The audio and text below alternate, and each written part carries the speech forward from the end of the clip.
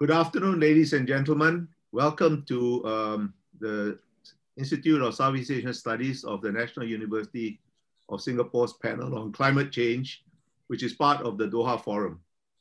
I'm going to begin in a minute with Minister Grace Fu, who is the Minister for Sustainability and the Environment in Singapore. But before I do that, I have an announcement.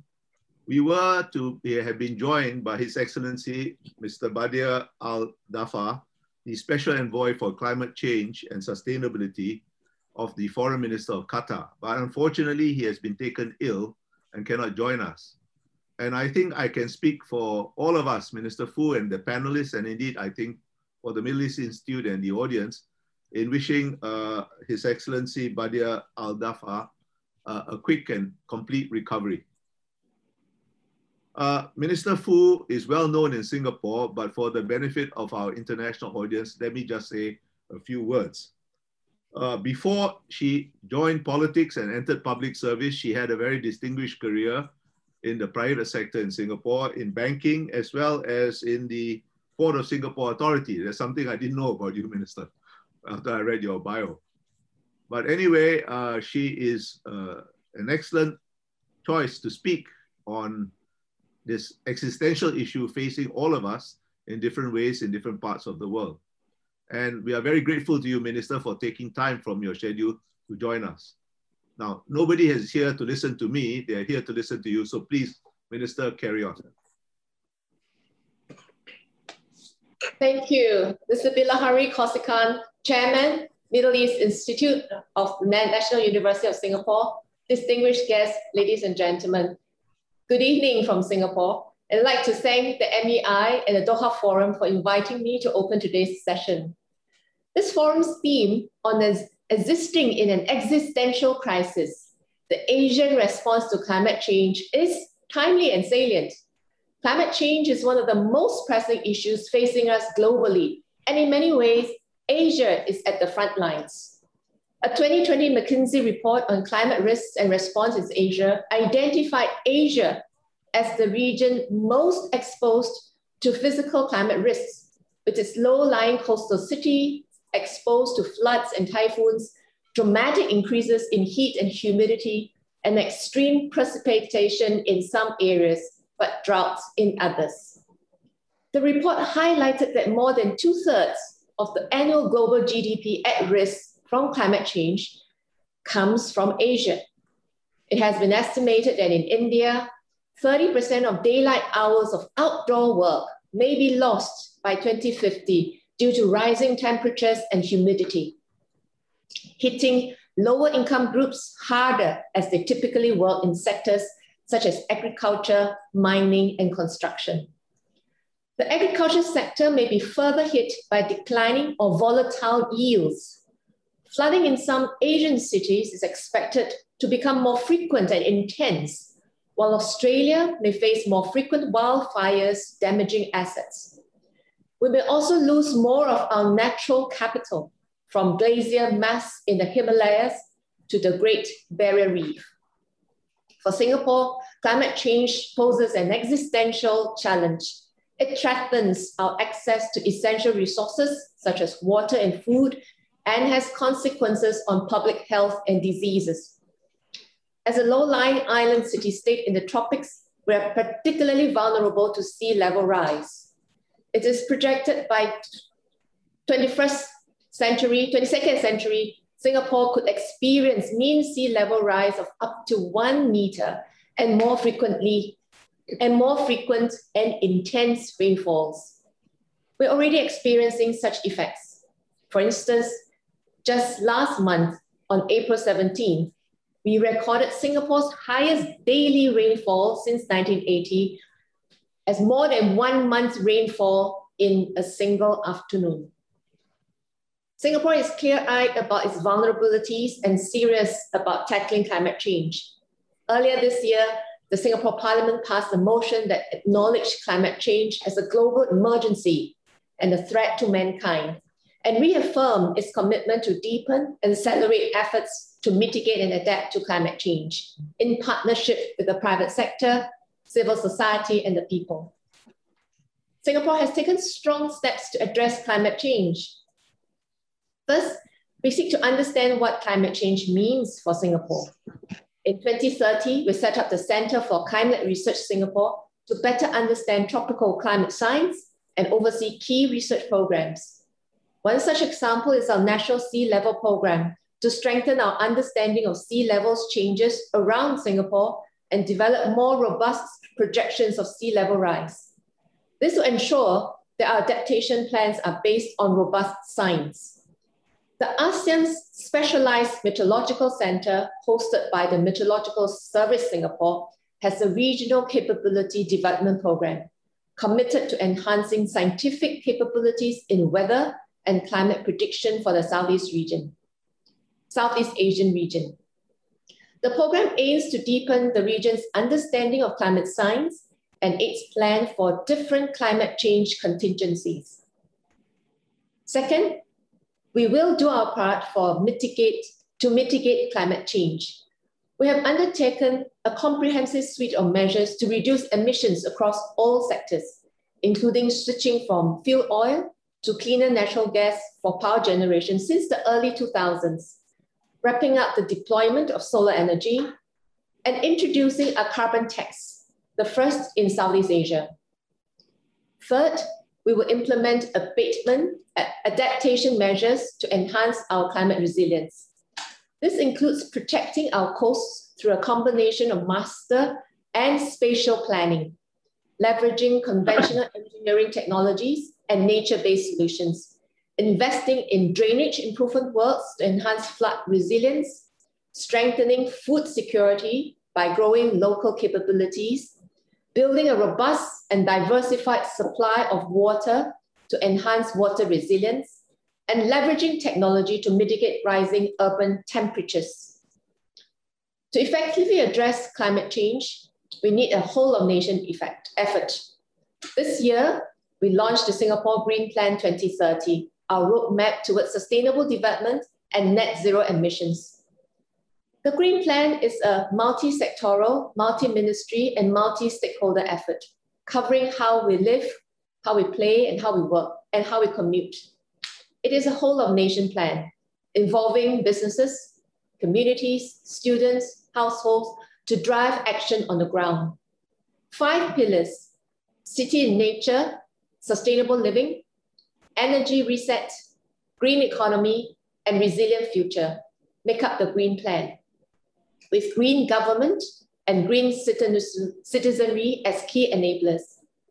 Simply put, our Green Plan builds on earlier sustainability efforts over the decades and challenges ourselves to do more to contribute to the global fight against climate change. The innovative solutions we are pioneering may be relevant for other countries or cities facing similar challenges, including those in the Middle East. But climate change is ultimately a global challenge that small countries such as Singapore and Qatar cannot solve alone. While Singapore is responsible for 0.1% of the world's carbon emissions, we are disproportionately affected by the 99% that others emit. Tackling climate change needs a global solution. Countries, no matter how big or small, must play their part and cooperate with one another. As a responsible member of the global community, Singapore is actively working with all countries to address climate change. On the international front, Singapore is a staunch supporter of a multilateral, rule-based approach to global issues, and we are committed to work with the international community to tackle climate change. We participate actively and constructively in international climate negotiations, including by co-facilitating ministerial discussions on various key issues. We are a strong supporter of the Paris Agreement and submitted our enhanced 2030 climate pledge and long-term strategy to the UNFCCC in March last year, despite the challenges posed by COVID-19. We also collaborate with international partners such as the UNDP, UNEP, and city networks such as the C40 to exchange experiences on climate change issues. As Singapore continues our journey towards a more sustainable future, we welcome opportunities to partner with Qatar and other countries in the Middle East to collectively tackle climate change. While our circumstances differ, we face many of the same challenges, including rising sea levels, higher temperatures, and threats to our water and food security. First, we should exchange expertise and share best practices on climate adaptation and mitigation strategies. For instance, Singapore and Qatar have invested in solar energy as part of our energy mix. Singapore is building one of the world's biggest floating solar farms, and Qatar is working on the Al Khashar project, which will be one of the world's largest solar plants. At the same time, Qatar's electric bus project could offer useful lessons as Singapore moves towards greener public transport networks. Second, as we each implement our decarbonization plans, we can work together on clean energy solutions needed for the transition to a low carbon future. Gulf countries have been actively investing in needle-moving clean energy solutions, such as hydrogen and CCUS. Qatar commissioned a carbon storage plant in 2019, the largest of the kind in the region, which aims to capture over 5 million tons of CO2 per year from Qatar's LNG industry by 2025. In Singapore, clean energy research is a core part of our investment of $18 billion in the next 5 years to strengthen the research and innovation capabilities of our companies. Third, green growth and resilience present prime areas for cooperation. On green growth, Gulf countries have made great strides in areas such as renewable energy, circular economy, and green cities. On our end, we aim to develop Singapore as a carbon trading and service hub and a leading center for green finance to facilitate Asia's transition. As a founding member of the One Planet Sovereign Wealth Fund initiative, which builds climate change into financial decision-making, the Qatar Investment Authority would boost green finance as it explores opportunities in Asia.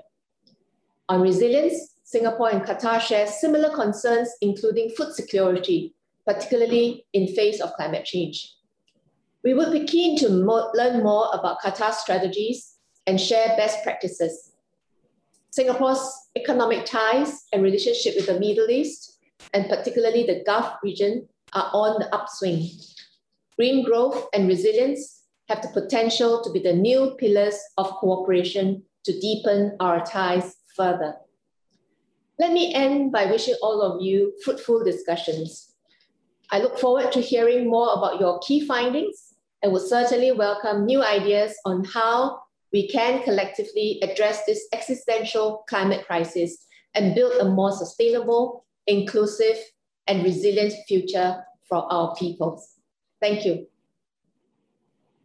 Thank you very much, Minister, for your wise words. I'll now go straight to the panel, and because I want to maximize time for the audience to ask questions. Climate change is an existential issue facing all of humanity.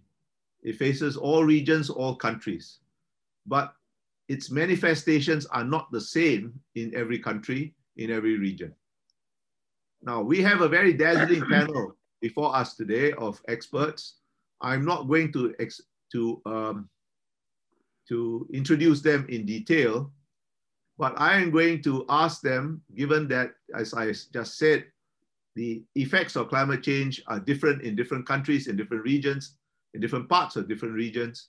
I'm going to ask all of you the same question, and I would like you to answer it in 9 minutes each. I'll start with Rahmat Witola, who was Indonesia's special envoy, the special envoy of the Indonesian president for climate change. He has had a much lengthier and distinguished career than just that. Among other things, he and I served as ambassadors of our respective countries in Moscow a lifetime ago. It's good to see you again, Pak. But my question for all of you, starting with you, Pak Witola, is this. Climate change has many manifestations. What do you think is the most challenging manifestation in your country? And what is the most challenging aspect of responding to that challenge in your country? Over to you, Pak. Thank you, Your Excellency Bilhari, and good afternoon to all the participants in this webinar. To answer the question, I would start with some notes that Indonesia is an archipelagic country with 2/3 of its areas covered with water. This the combination of sea level rise with the increase of the hydrometeorological disaster is one of the biggest threats from climate change towards Indonesia. The Indonesian Institute of Science has projected that sea levels in 2050 and 2100 will rise by 25 centimeters to 50 centimeters. This will certainly threaten millions of residents who live in the coastal areas of Indonesia, such as Jakarta, Semarang, and Demak. I will use Jakarta as an example in this discussion. Recent news headlines puts Jakarta as #1 in a very concerning list, the most vulnerable city to climate change impact.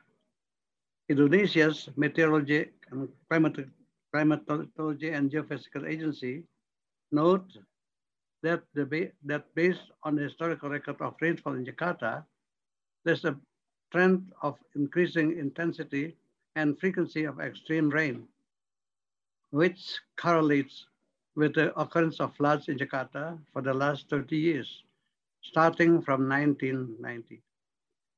The increased occurrence of flooding events affect all levels of society, from the informal housing complexes to the rich dwelling areas. However, the two certainly have differences in their capacity to adapt. The rich can afford to stay temporarily in hotels, in luxury hotels at that, whilst the poor have to gather in a cramped place in schools, mosques, the houses of friends, etc., putting them further at risk again to on the COVID-19 infections and other waterborne diseases. In addition, Jakarta also faces both sea level rises while it's also sinking. There are two items here at this moment.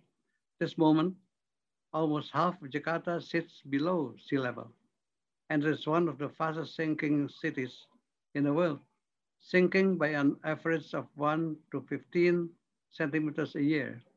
In just 10 years, from 2008 to 2018, North Jakarta has sunk 2.5 meters, which is taller than any of us here now. And then some parts of the city sink as much as 25 centimeters a year, which is more than double the global average for coastal megacities. Tackling this issue is very challenging, of course, as multiple interrelated problems would need to be addressed.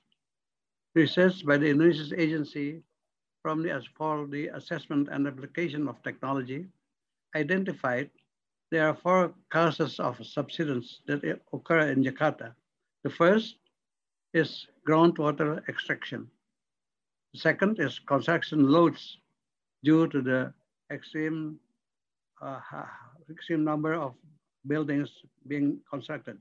The third is natural consolidation of alluvium soils. And the fourth is tectonic soil subsidence. Out of the 4, land subsidence due to groundwater extraction is the dominant phenomenon that occurs in Jakarta.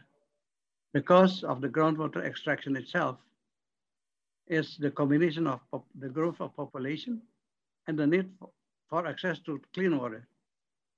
In September 2020, Jakarta has a population of 10.5 million, and there are a lot of people in Jakarta rely on groundwater for everyday needs, obviously. The office of the Jakarta municipality notes that DKI Jakarta, which is Jakarta, used 8.155 million cubic meters of groundwater in 2018. To tackle the sinking, the current plan is to build seawalls offshore, but it will only have limited effect. There are also solutions that will come from the plan to move our capital city from Jakarta, but the effect will be limited by the timeline as the city continues to sink and the sea level rises. There's also a possibility that this trend could affect Indonesia's compliance with the greater climate change adaptation strategies. Moving forward, the most important is the strategies of micro solutions enlarged into macro solutions, or essentially the people's solutions into the government's paradigms and solutions. In addition to the existing program, there's a need to focus on halting the sinking by providing a dependable source of water supply to stop the people from using groundwater. In addition, climate change mitigation and adaptation should be a key consideration for the policy formulation into the implementation level. Last but not least, I'd like also to emphasize the importance of climate justice when making plans for mitigation and adaptation. Everyone should be put into consideration. Various factors, such as economics, levels, genders, sensitive issues, race, etc., should not be neglected. No one should be left behind because the climate change affects every one of us. Thank you for your attention.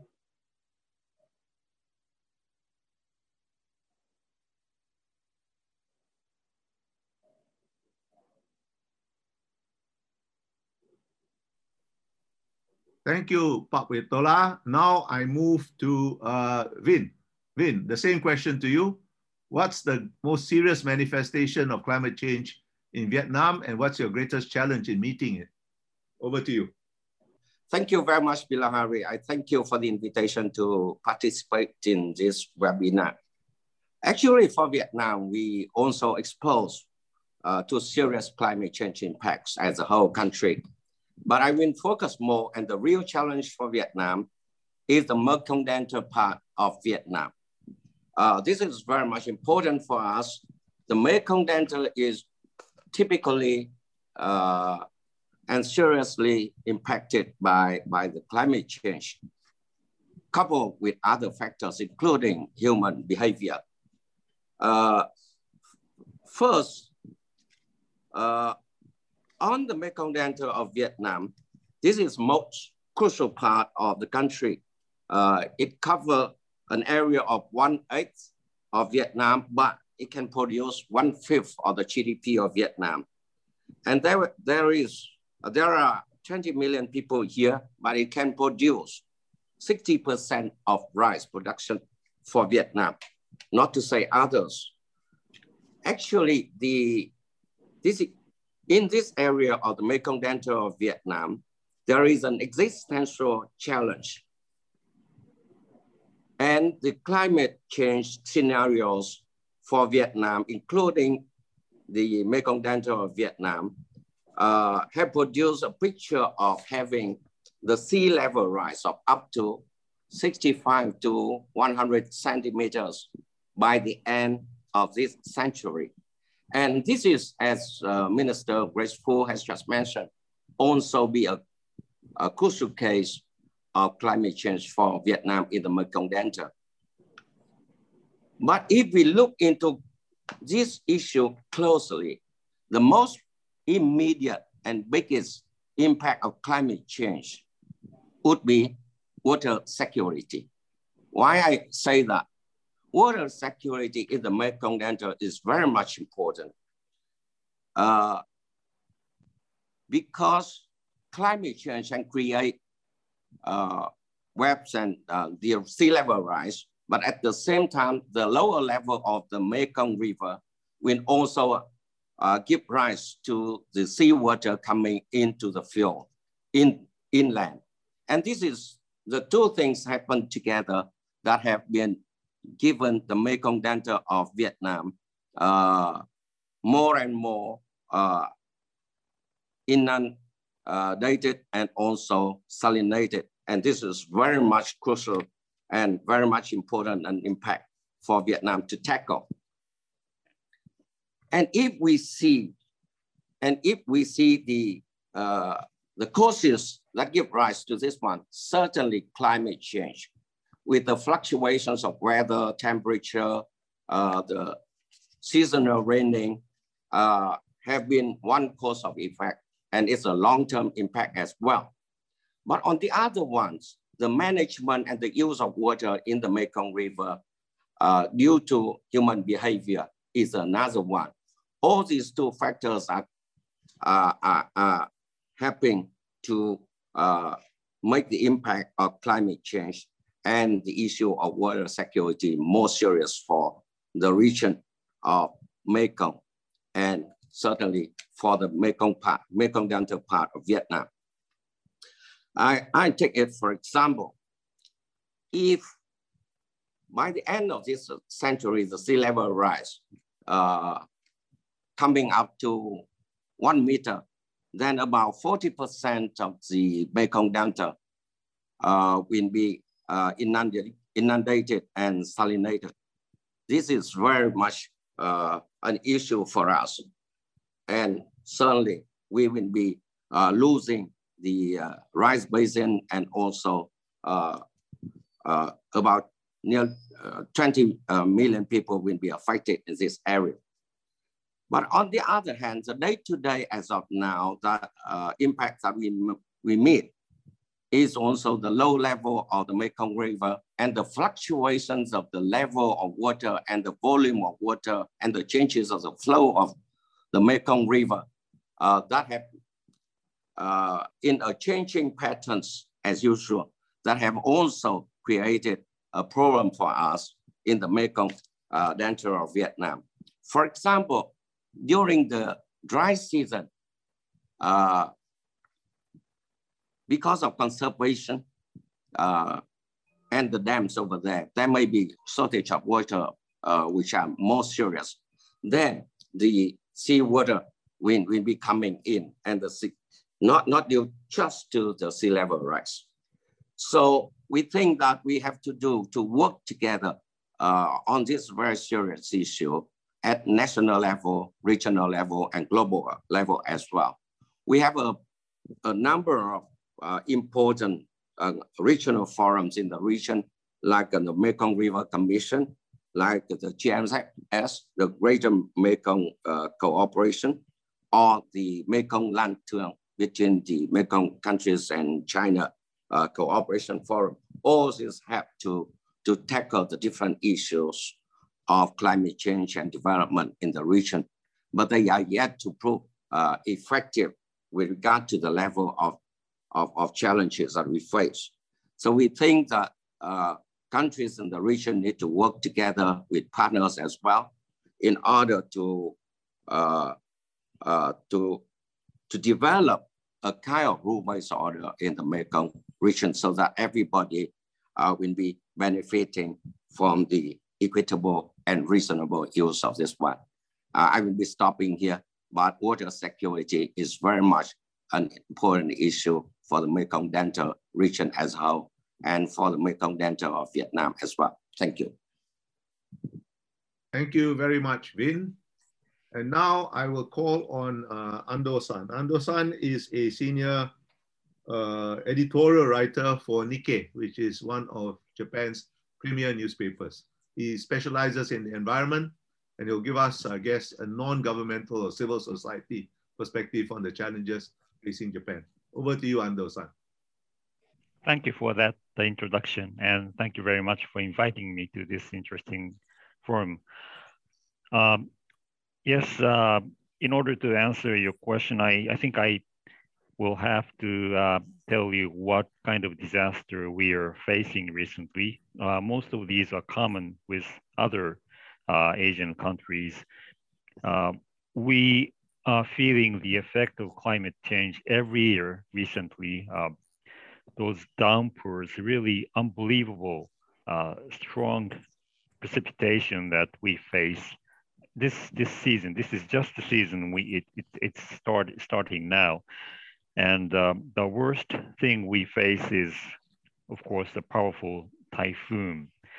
And yeah, we have been facing this for years, maybe centuries, but recently, as we collect data, we find that more intense storms approach Japan without weakening. Well, before as they come north, they used to weaken, but now they come without losing much power, and that is causing not only precipitation but strong winds and also tidal waves, and that causes flooding. And you know, the big cities are very weak when we face flooding. They come in everywhere. We have a lot of malls underground. We have trains, we have stores, and it's like a big underground city, and the water comes in and it causes electricity shutdowns and a lot of economic disasters. I just show you one slide how serious these disasters are. Just a second.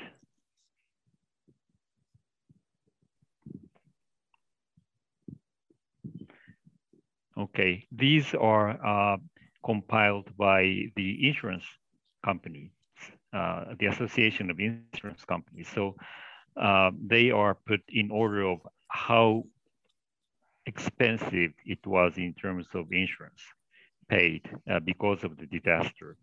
And as you see these top 10, you see these are very recent. The number one, 2018 was the worst one. We have like almost $10 billion of insurance payment. That's a lot. And then there's 2019, that's the second place. Fourth place is 2019 also, and sixth place, 2014. So most of these comes in the last 10 years or so, and most are caused by typhoons. So from this you can understand how serious. I just want to add that these payments are so big. It used to be cheaper before. We had more victims, like thousands of people were dead in 1940s and 50s. Now we don't have that much victims, but the payment is high. That's because we own cars, we have better houses, we have better properties, and those are lost. So that means we have more economic damages. Just one interesting thing we see here, heavy snow. During the global warming, what's happening here is whether it's bad rain or snow, the global warming brings us very extreme weather. That's what we are facing. So extremely heavy precipitation, extreme heat wave, and also sometimes these kind of extreme snow, which is unbelievable. It happened in Tokyo in February 2014. So these are, almost inevitable. They are becoming more and more inevitable, and we are facing more economic disasters in recent years. So in order to respond to these very bad things happening, first, as you know, we think we are a country of technology. We like advanced technology very much. We are trying to have better prediction of bad extreme weather. Using supercomputers, we renew our meteorological computers every 3 to 4 years. The agency also, but not only agency, but also private companies providing services for weather-related damages. So the prediction now, we have like precipitation for each couple of square meters, how worse it is in this one block, how that will change in next couple of hours. So when people see that on their smartphone, they can prepare to evacuate. But the problem is most people don't know where to evacuate because, as you know, Japan has a lot of mountains everywhere, and it's very hard to find out where to go. So, we have better prediction system, we have stronger river banks, we have more dams. Those hardwares are there, but taking advantage of those hardware, profiting from those hardware and really to evacuate and to save lives, there's still a lot of issues there. So it's not working as good as it has to be. And one very interesting example of the future technology that we're trying to do is a big project that is just starting. It's just still feasibility, but it's called typhoon shot, like moonshot. It's to kind of control the strength of typhoon. And it's still feasibility, but people are trying to understand how to change the wind, the precipitation of the perturbation just a bit in the beginning, and that will cause the typhoon to be weakened in the hours to come. So that's maybe not useful for next 10 years or so, but in the future, it could be. And most interestingly, we're trying to use the great energy of such typhoon to have more power for electricity. I think that is a very interesting project. That's still future. But for now, as in terms of mitigation, in terms of reducing carbon emission in Japan, that's a very big challenge because we rely so much on coal, as you know. About 80% of our electric power source comes from coal. And what's maybe not good when that is seen especially from European countries, is that we are using coal plants, but we believe that most coal plants are using the up-to-date technology. So we have more low emission coal power plants. And we do feel that there are demands from Asian countries still for coal plants. So we're trying to export those coal plants. But as we do that, we get a lot of criticism from everywhere. So we're trying to decrease those coal plants, but still they will stay there for next couple of, maybe a decade or so. If we have more nuclear energy, maybe we can switch easier to low emission energy source. But there also is a problem. As you know, there has been a big accident of Fukushima. And since then, nuclear plants are not operating. Much of them have been shut down and we're having difficulty restart those nuclear plants. So without nuclear plants and without coal plant, it's we have no way to really change our energy source. So we are now trying to have more solar energy and wind energy, but still there's not enough land. There's always a problem with that land issue. When we look at the ocean for the wind power, as we talked, stronger typhoon are coming, and we don't have very shallow, seabed close to Japan. So there also is a problem. So when we talk about this mitigation and also to reduce carbon, these challenges are so difficult, but still we have just declared that we're going to decrease carbon emission by 46% by 2030 and carbon neutral by 2050. So a lot of discussions are going just today also within the government and also private sector to find out solutions. So because we have to have more explanations during the coming UN negotiations and meetings. So for these, I think we have to cooperate with other countries to lower the reduction. It's not only about one country, so it's about the many countries. So I think, especially in case of coal power, I think we can all cooperate to decrease the emission from coal power. Yeah, I think I will stop there. Thank you, Endo-san. Now, finally, on the panel to Albert Chua. Albert Chua is another old friend. He used to be in the Foreign Ministry. Now he is the Czar of the Environment in Singapore in the Environment and Sustainability Ministry. Over to you, Albert. Thanks, Bilahari. Can I be heard? Yes. Okay, thanks. I'm happy to be on this panel, and greetings to everybody on the panel. The greatest threat which climate change poses to Singapore is really to our very survival and to our continued success. As many of you are aware, Singapore is an island city-state. We are no hinterland, 760 square kilometers.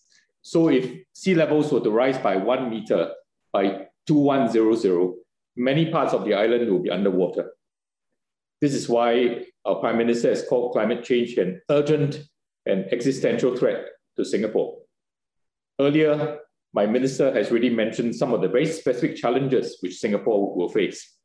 Access to food and water, sea level rise, rising heat in the urban environment. These are very specific areas of climate change that we have to deal with, very specific aspects of climate change that we have to deal with. But if you ask me what is the most serious effect, is really to Singapore's continued success and very survival. This is why we're spending time and resources to understand, mitigate, and adapt to climate change. It will be a very long-term endeavor, building starting from now until at least 2100. And specifically for Singapore, our aim is to build up our 3 Rs, what we call our 3 resiliences: climate resilience, resource resilience, and economic resilience. Let me elaborate. First, we need to build up climate resilience by investing heavily in research to better understand and help us mitigate and adapt to climate change. We have been investing heavily on research into the impact of climate change in the tropics, and tropical climate and tropical weather is much, much more difficult to predict compared to climate and weather in temperate countries. By 2100, as I mentioned, sea levels could rise by up to 1 meter. Such a similar increase in the Gulf, for instance, could submerge more than 10% of the land in Bahrain. We expect to invest over $75 billion over the next 50 to 100 years in coastal defenses, such as building seawalls, pumping stations, land reclamation, and nature-based solutions. Next, we will enhance our resilience to floods caused by extreme weather. We are developing a coastal inland flood model to holistically simulate the impact of coastal and inland flood risks, and installing flood barriers to protect major infrastructure, such as our underground railway system. We have spent $1.5 billion on drainage work since 2011, and we'll spend another $1 billion over the next 5 years. We are researching into moderating urban heat, such as by piloting cool paints and increasing greenery. We have a plan, for instance, to plant more than 1 million more trees by 2030. The second R that we need to build is to build up our resource resilience in water, food, and energy.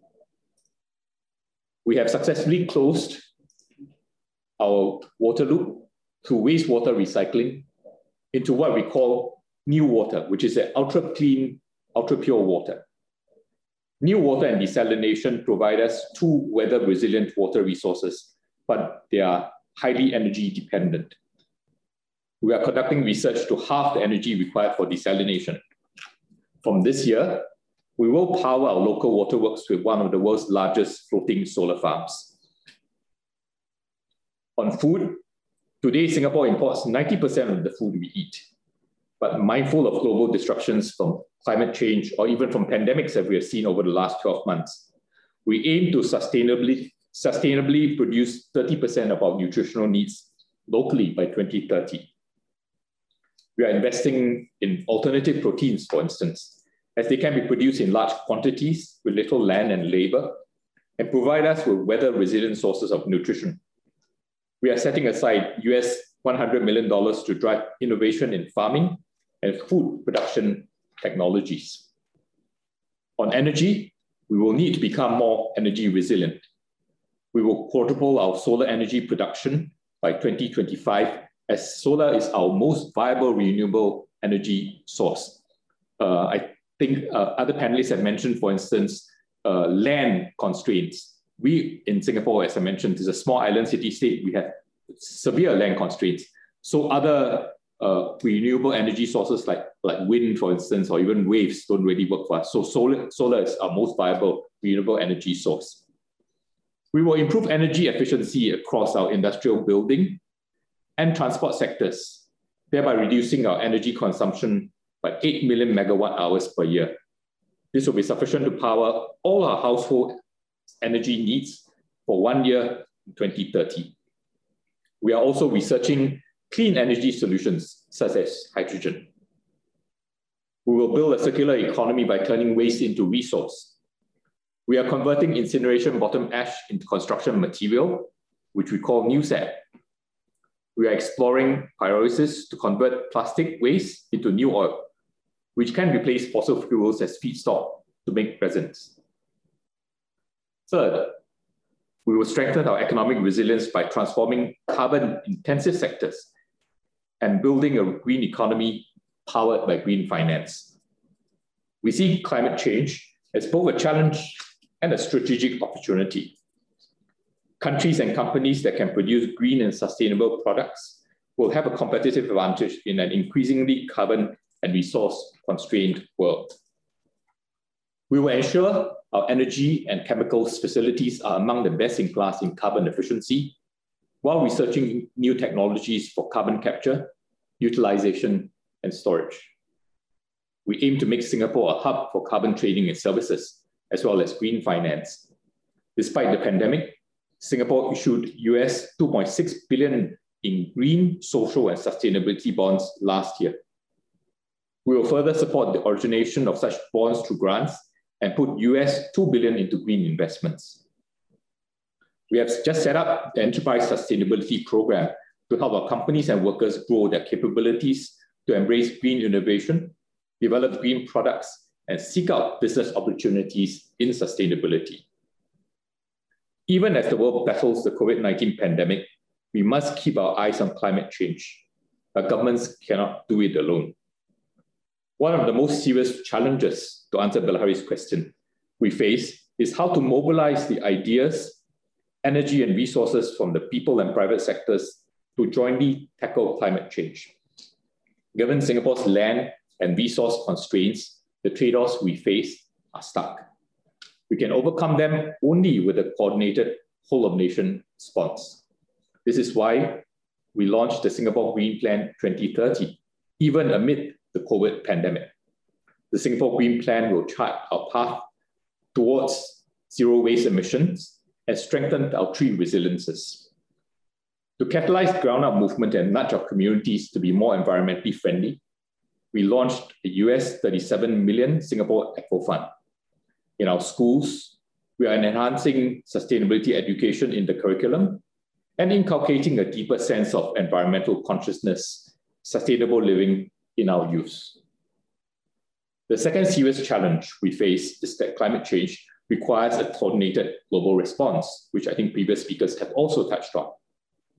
As my minister mentioned, Singapore contributes around 0.1% of the world's greenhouse gas emissions. We will do our best to reduce our carbon footprint, but for small states like us, we depend on a collective effort to address the issue globally. This is why Singapore has been a strong supporter of a multilateral, rule-based approach to addressing climate change. We are heartened that many countries have enhanced their commitments under the Paris Agreement, but our current efforts still fall short. For COP26, we need all parties, particularly the major emitters, to come forward with ambitious pledges and long-term strategies and share concrete implementation plans to achieve them. Singapore is doing our part. We are providing capability building under the Singapore Cooperation Programme and Climate Action Package. And we have partnered with New Zealand and the UNFCCC Secretariat to organize capacity building workshops for our region on the Paris Rulebook and enhancing climate pledges.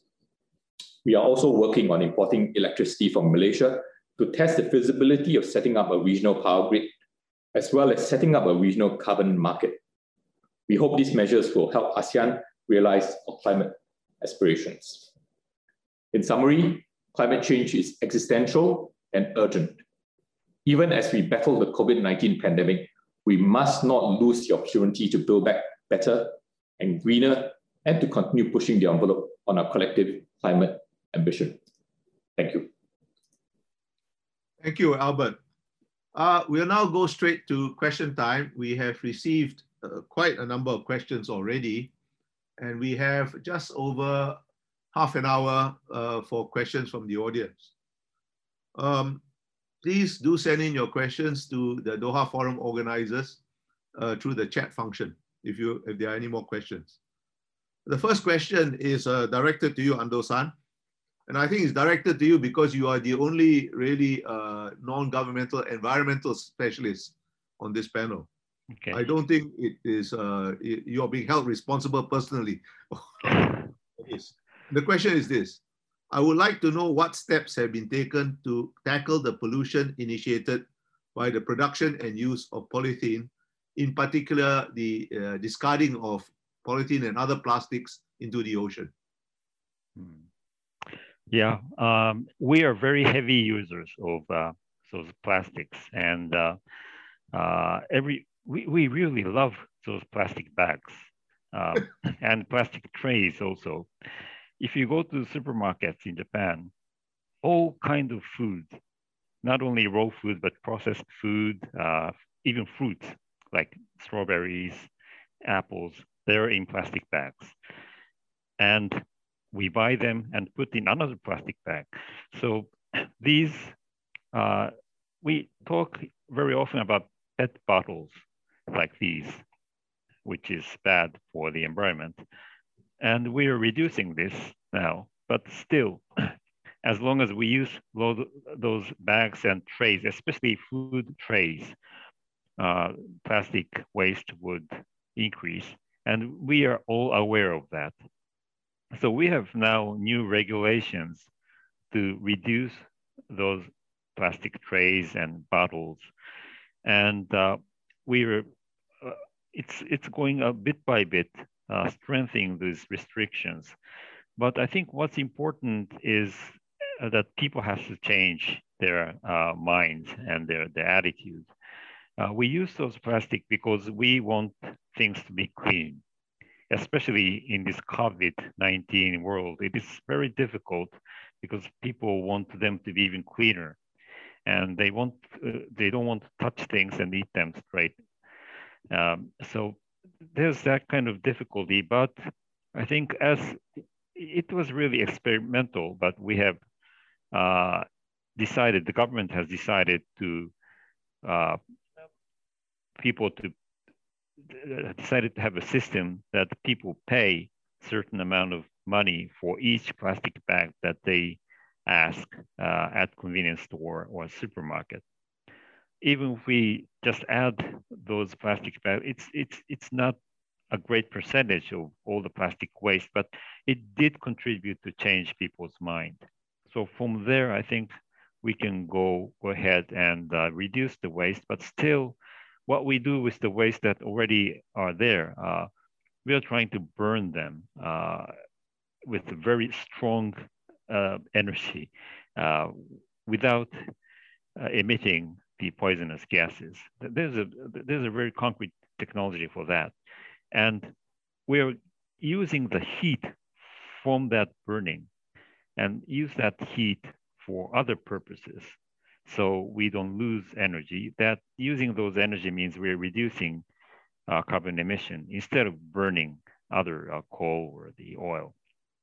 So this combination of waste management, the burning system, and change of mind of people, I think we will improve, we will reduce the waste from plastic. I don't know if this is answering the question, but that's what we are doing now. Oh, I think that's a very good answer to the question. Now, the next question is from Muhammad Al-Sulati, who is a PhD student at the Center for Environmental Policy at Imperial College in London. And I think I'm going to ask all the panelists to answer this question, starting in the same order. Pak Vitola, Vin, you, Andosan, and then Albert. The question is a very interesting one. Between policy or law, which two do you think is more important to address the climate change crisis? Policy or law? And there's a second part to the question. I know Asian countries do a great job in terms of climate resilience. Can the panelists share with us any climate change related law or legislation enacted in their countries? I guess the most important one in your opinion. So two parts, policy or law, which is the more important tool, and as far as law is concerned, which is the most important piece of legislation in your respective countries? First, over to you, Pak Vitola. You're muted still. Pak, we can't hear you. You're muted. Yes, yes. Okay. Okay, now we can. Can you hear me now? Yes. Well, thank you for giving me the first turn to answer. I think the most important is policy, because from policy we can make laws, and policies are implementable. So we cannot waste time by going into law, into figuring out what law to do. There's the policy that counts, and it is translated into actions to overcome, to mitigate the effects of the climate change. And I think in our case, this policy has also to keep in mind that we have a lot of people endangered of the climate change. So adaptation policies and programs are very important. Thank you.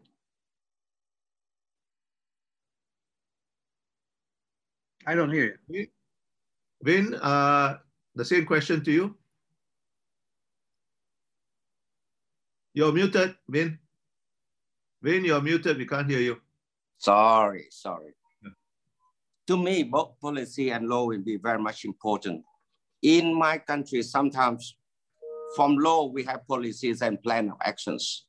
But sometimes we have pilot projects, because environmental protection and also climate change are very complicated and sometimes controversial issues. We have to start with pilot projects. So policy will come first, and then after some time we will have law. So both ways are very much important and interconnected. For example, we have a piece of legislation on environmental protection and also a plan of action on climate change. So this is, they are supporting each other, and I think both ways will be very important. Now, piece of legislation which is most important with regard to climate change resilience in my country, I think we have to think of two things. We need an overall piece of legislation, that is an environment legislation, but at the same time, which is not a piece of legislation, but very much important, is piece of policy. That is a plan of action to implement the commitments under the Paris Agreement, for example. So this is my case. Thank you. Thank you. Ando-san? Yes. I think policy for Japan. Actually, we don't like very much laws. Very strong laws really makes people hard to do what they want to do. So we prefer guidelines. It's very tricky thing, but guidelines are good because they are more voluntary. The companies, private companies, have their own goals, voluntary goals, and usually they're very good. So we add those goals. And if it works, good. If it doesn't, okay, then we might think about laws. The best law we have in Japan, I cannot think of the best, but there's of course a big framework law for the environmental protection. But I think one of the model, one of a good example would be the regulation, the law to reduce nitrogen oxide or sulfur oxide. These are the atmospheric particles that these are pollutions, actually, traditional pollutions, NOx and SOx. But I think this could be used for other things as well. And also the law to reduce CFCs. These are to protect ozone, but we now understand that CFCs are very responsible for global warming too. So these are good models. We can have similar, maybe regulation to cope with global climate issues as well. Thank you, thank you. Albert? Thanks, Bilahari. On this one, actually, I would say that I echo Ambassador Vin's point. I think it's a combination of both policy and law. Because fundamentally what you're trying to do is you're trying to change people's behavior, right?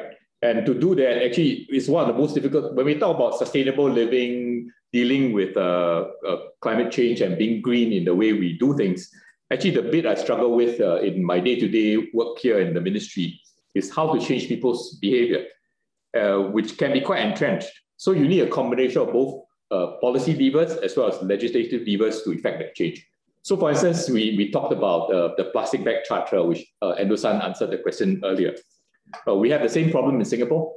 The excessive consumption of plastics, not just the bags, but really wrapping, packaging, generates waste. But because we have quite an efficient waste collecting system, we collect all the waste and then we burn them in our waste to energy plants, a bit like what Endo-san has described.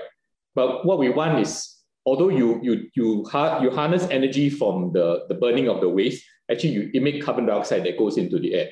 So what we want is actually get people to reduce consumption of plastics.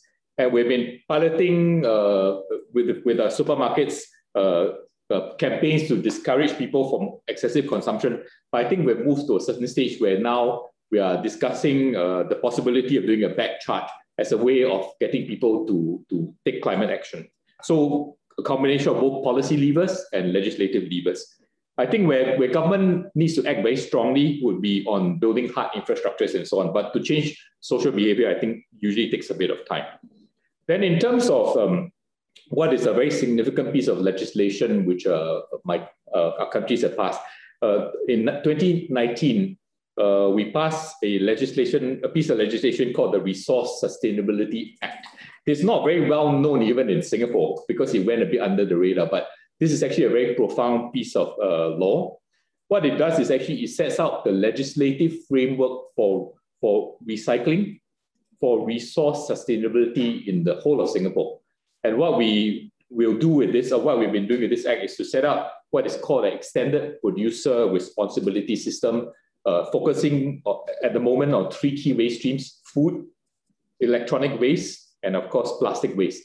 And then getting the producers who bring certain amount of, let's say, electronic equipment into Singapore, laptops or mobile phones, for instance. They are then responsible for collecting back their particular mobile phone or for washing machines and so on at the end of the life cycle and be responsible for the proper disposal and proper recycling. So this actually Resource Sustainability Act is quite profound in, like I said, as creating the legislative framework for recycling in Singapore, but more importantly, for creating a circular economy. Because what you want is to be able to keep resources in the system for as long as possible, convert what used to be waste into resource, and then climate-proof Singapore. Over. Thank you. I think the next question, what your answer, Albert, leads very nicely into the next question. This is an anonymous question, and the lady or gentleman who asked it is interested to know how governments can communicate climate urgency to the problem in order to promote climate action. You mentioned that, Albert.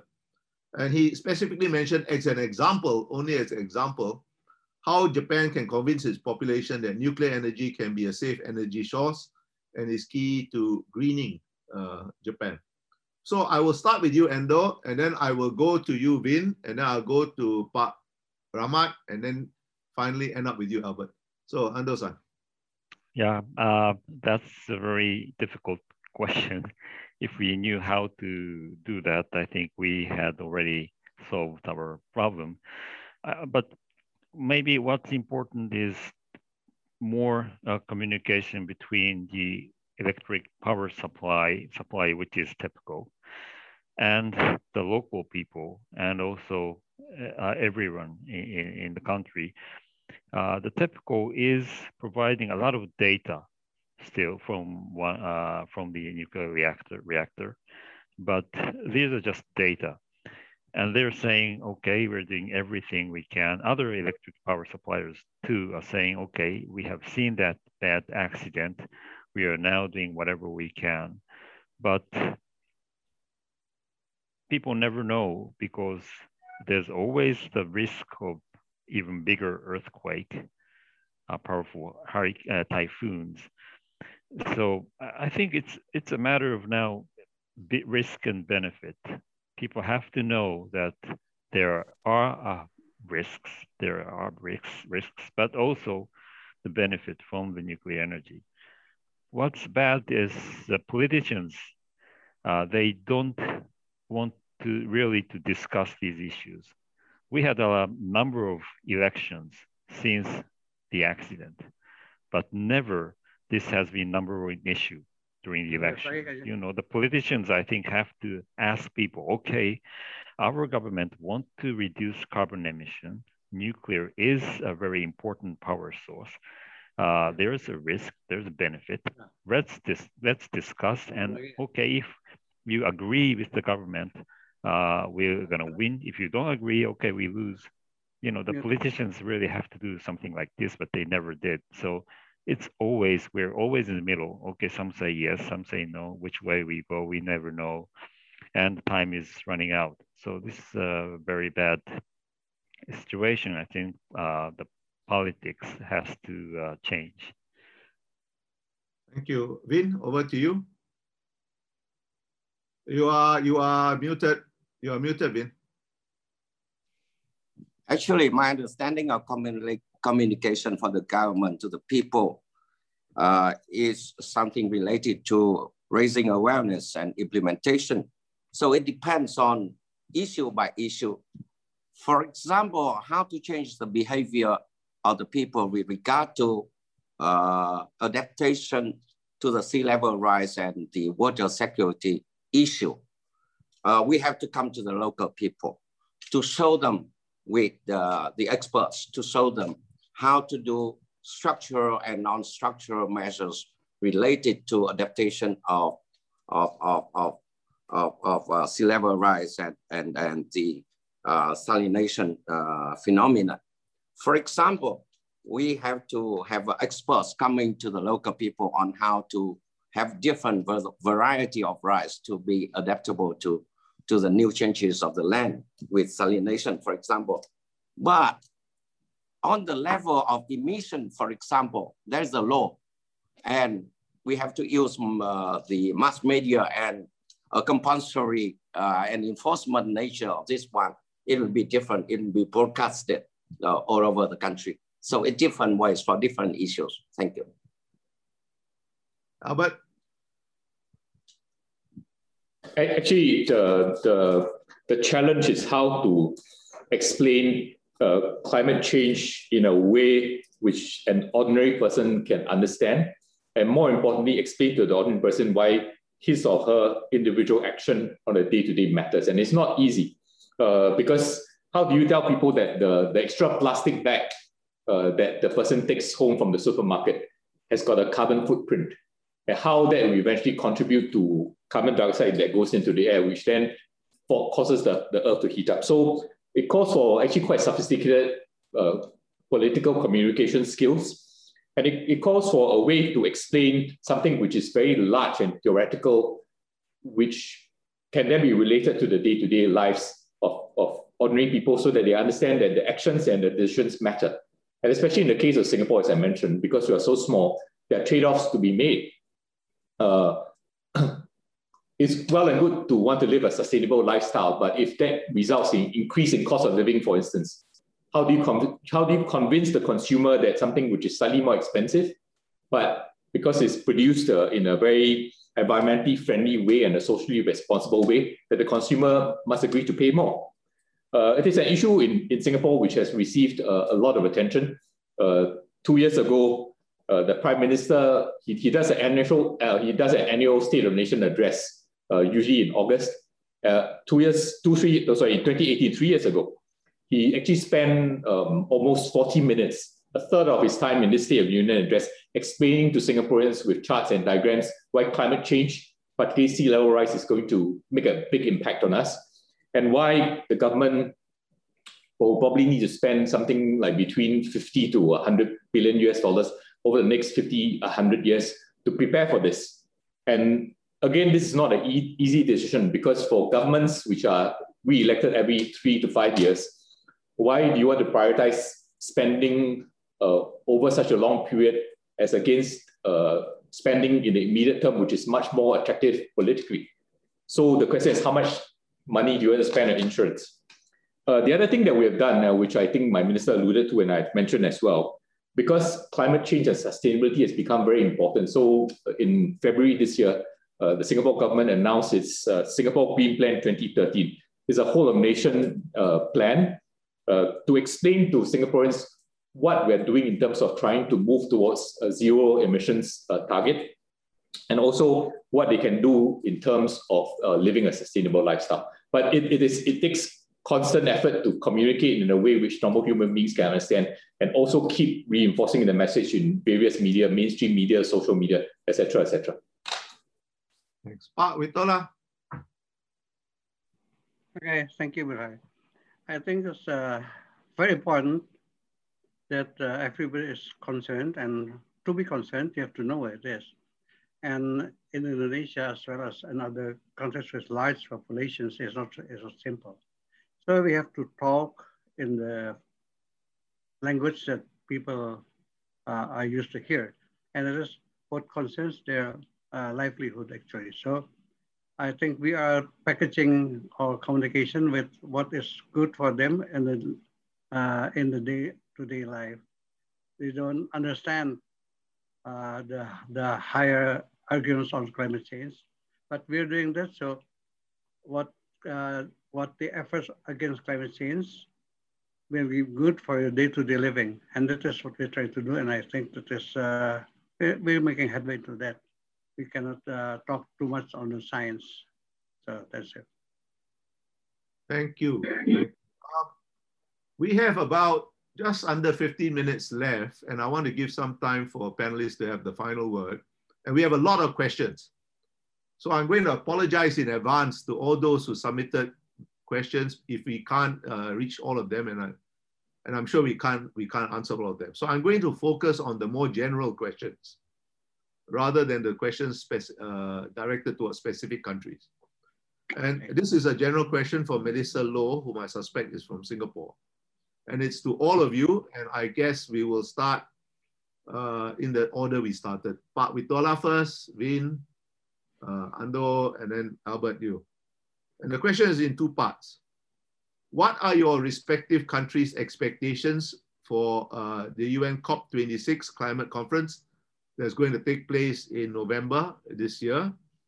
And how crucial is the finalization of the Paris Agreement's work program, in particular Article 6, which deals with transparency tables, sources of information, and so on, to maintaining global climate action? Yes. I think for our country, and as well as for our neighbors, the most important thing is the implementation of adaptation programs should be really concretized in Glasgow later, because we have to touch the livelihood of the people, and it is adaptation, because we cannot depend on the small people to enter big large projects, we have to give to something, and we will. So I hope that in the next COP, adaptation programs will be implemented, and the funds will be distributed to those who make an effort to overcome in their countries. Thank you. Thank you.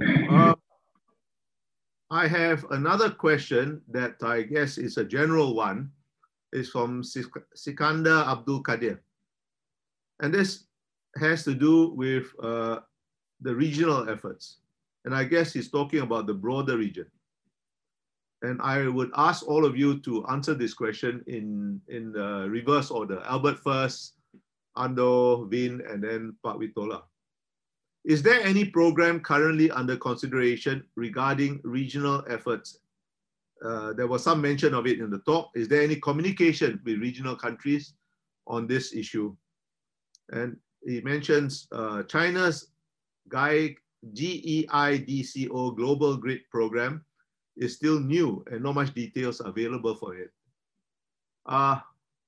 So Albert, would you like to start about regional efforts to deal with this issue? Should I answer the other question about the UNFCCC COP or no need? Oh yeah, I forgot about you. Sorry, start with that and then go on to the regional issue. Oh, okay.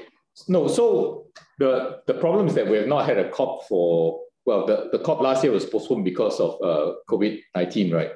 The British have now taken over. They are quite determined to have a COP later this year in Glasgow, which we think we are supportive of.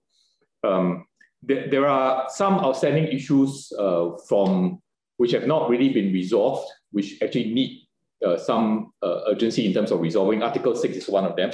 Article 6 pertains to carbon markets.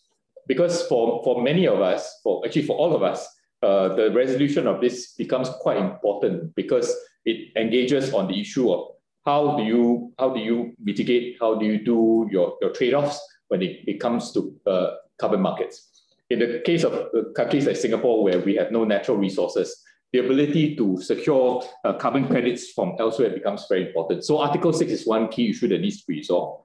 The other thing that we are looking forward to is further commitments from especially major emitters to enhance their pledges, and commitments from all members to ensure that whatever commitments they have made will eventually be implemented. The good news is, of course, the US is now back in the game. Under President Trump, the US had taken itself out of the process. Now under Biden, of course, they're rejoining. That gives a certain momentum. And in fact, the US had convened together a forum with most of the major countries involved not so long ago. And I think that gives quite a nice, strong impetus for us to get moving on this. And for the COP, I think my minister had mentioned as well, we are, in the case of Singapore, we are involved in some of the more delicate diplomatic maneuvers involving ministerial facilitation of some of the more difficult issues at the COP. She's herself involved in this. And in fact, she's been asked by the UK COP presidency to facilitate on the issue of Article 6. So I think she'll need a lot of luck and support on that. Then the issue of regional efforts. Unfortunately, regional efforts have been quite sporadic. In ASEAN, for instance, we are discussing possibility of regional energy grids. I mentioned that Singapore, for instance, is considering buying clean energy, sustainable energy from Malaysia as a way of piloting a project so that if this becomes viable, we can look at a kind of regional energy grid. Regional carbon markets is another thing that we really should discuss and talk about. We would, for instance, be very interested in looking at buying carbon credits from Indonesia, from Vietnam, where you have very large green reserves, which we could look at storing carbon. But unfortunately, movement and progress on the regional front is limited, and more could be done. Ando-san. Yes, first about the COP26. What I expect most is ambitious target, more ambitious target from China. because it's the number one emitter, and they have not changed their target during the April climate summit. So I hope they will say something more. And what I fear at COP is, all the countries are raising targets, and NDCs are much harder now. So in next couple of years, what's going to happen if most countries find that these are unrealistic? I hope Paris Agreement is not going to break up. And concerning the regional programs, I think one of the interesting thing will be, as other speakers have mentioned, some sort of regional electric grid. We can, I think, do that. There are a lot of good places for solar power and so forth, so we can do that. And also hydrogen transport from one country to another, because hydrogen is going to be a very important energy source. So these are the areas I think we can cooperate. Thank you. Vin? Thank you very much. I also see that the regional frameworks are more to coordinate and support between national plans and international and global commitments. We have forums under the Asia framework, or the ASEAN countries, or the Mekong groupings. All these they have on the agenda items related to climate change and environment. But more and more, they are to support international commitments like SDG 2030 or the Paris Agreement and the COPs. So coordinating countries in their national plan of action and the implementation of the international commitments is more for now the role of the regional frameworks. Raising awareness and coordination will be very, very much important for this one.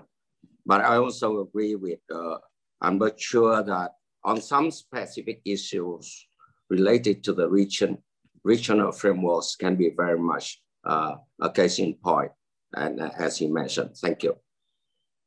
Pak Witola. Thank you. In general, I agree with the previous speakers, in particular with Vin and Albert. The key to all this is communication and coordination. I am aware, I realize Indonesia has the biggest population and the biggest problems and needs a lot of solutions. So we do need work together, and we can learn from our neighbors, and of course from further, more further country like Japan. But in Singapore, Albert was talking about the exploitation of alternative energies. We can learn from that, and you did mention that one of the energies is solar energy, which of course is very sympathetic because Indonesia cannot have a grid. We have consist of so many islands. We have to have micro sun, solar affairs. So coordination and coordination and communication of the problems. In Indonesia, we try to do our homework to fulfill our NDCs because we are still struggling to make that happen, because there's a lot to do before we can enter the global scale. So thank you for the question, and I invite people to work with us. Thank you. Thank you. I have got to wrap it up now because we are running out of time rapidly, but there is one last question, which I think is a very appropriate last question. And I would like all of you to answer it in the order which you started. Pak Witola, Vin, Ando, and then Albert. The question is this: how can young people involve themselves in policy making for climate change? Young people. After all, this is about the future. Pak. Okay. Thank you for the question. Of course, I cannot speak for the young people. I'm not very young, but I think we have young at heart. Young at heart. But I think we have to get their attention that this is their world. And so they have to be more involved And we have to give all the opportunities for them to work within the context of the national policies. And but even without trying, our young people in Indonesia anyway, they are very gung-ho in climate change, and that is very encouraging. And that is their part for fighting climate change. Thank you. Thank you. Vin? I think the young people is very much aware of the issues of environment and climate change. Their torch has gone, they are reading documents and articles and all these things. So in my country, the young people is very much active in raising the awareness and in engaging themselves in communication. So we should enhance them in all this one, including in terms of formulation of policies or in bringing the issue to the people at large. Thank you. Ando-san. Yes, I think young people are very important. And what's interesting is I do find there's a lot more attention among young people now than just 2 or 3 years ago. It doesn't mean they are on the street, but they know, they think a lot about climate issues. I sometimes talk to those students, university students, for example. I get hundreds of questions and reactions. They are so interested in it. So I think things are changing, and eventually that will move politicians as well, and private companies, of course. Thank you. Thank you. Albert?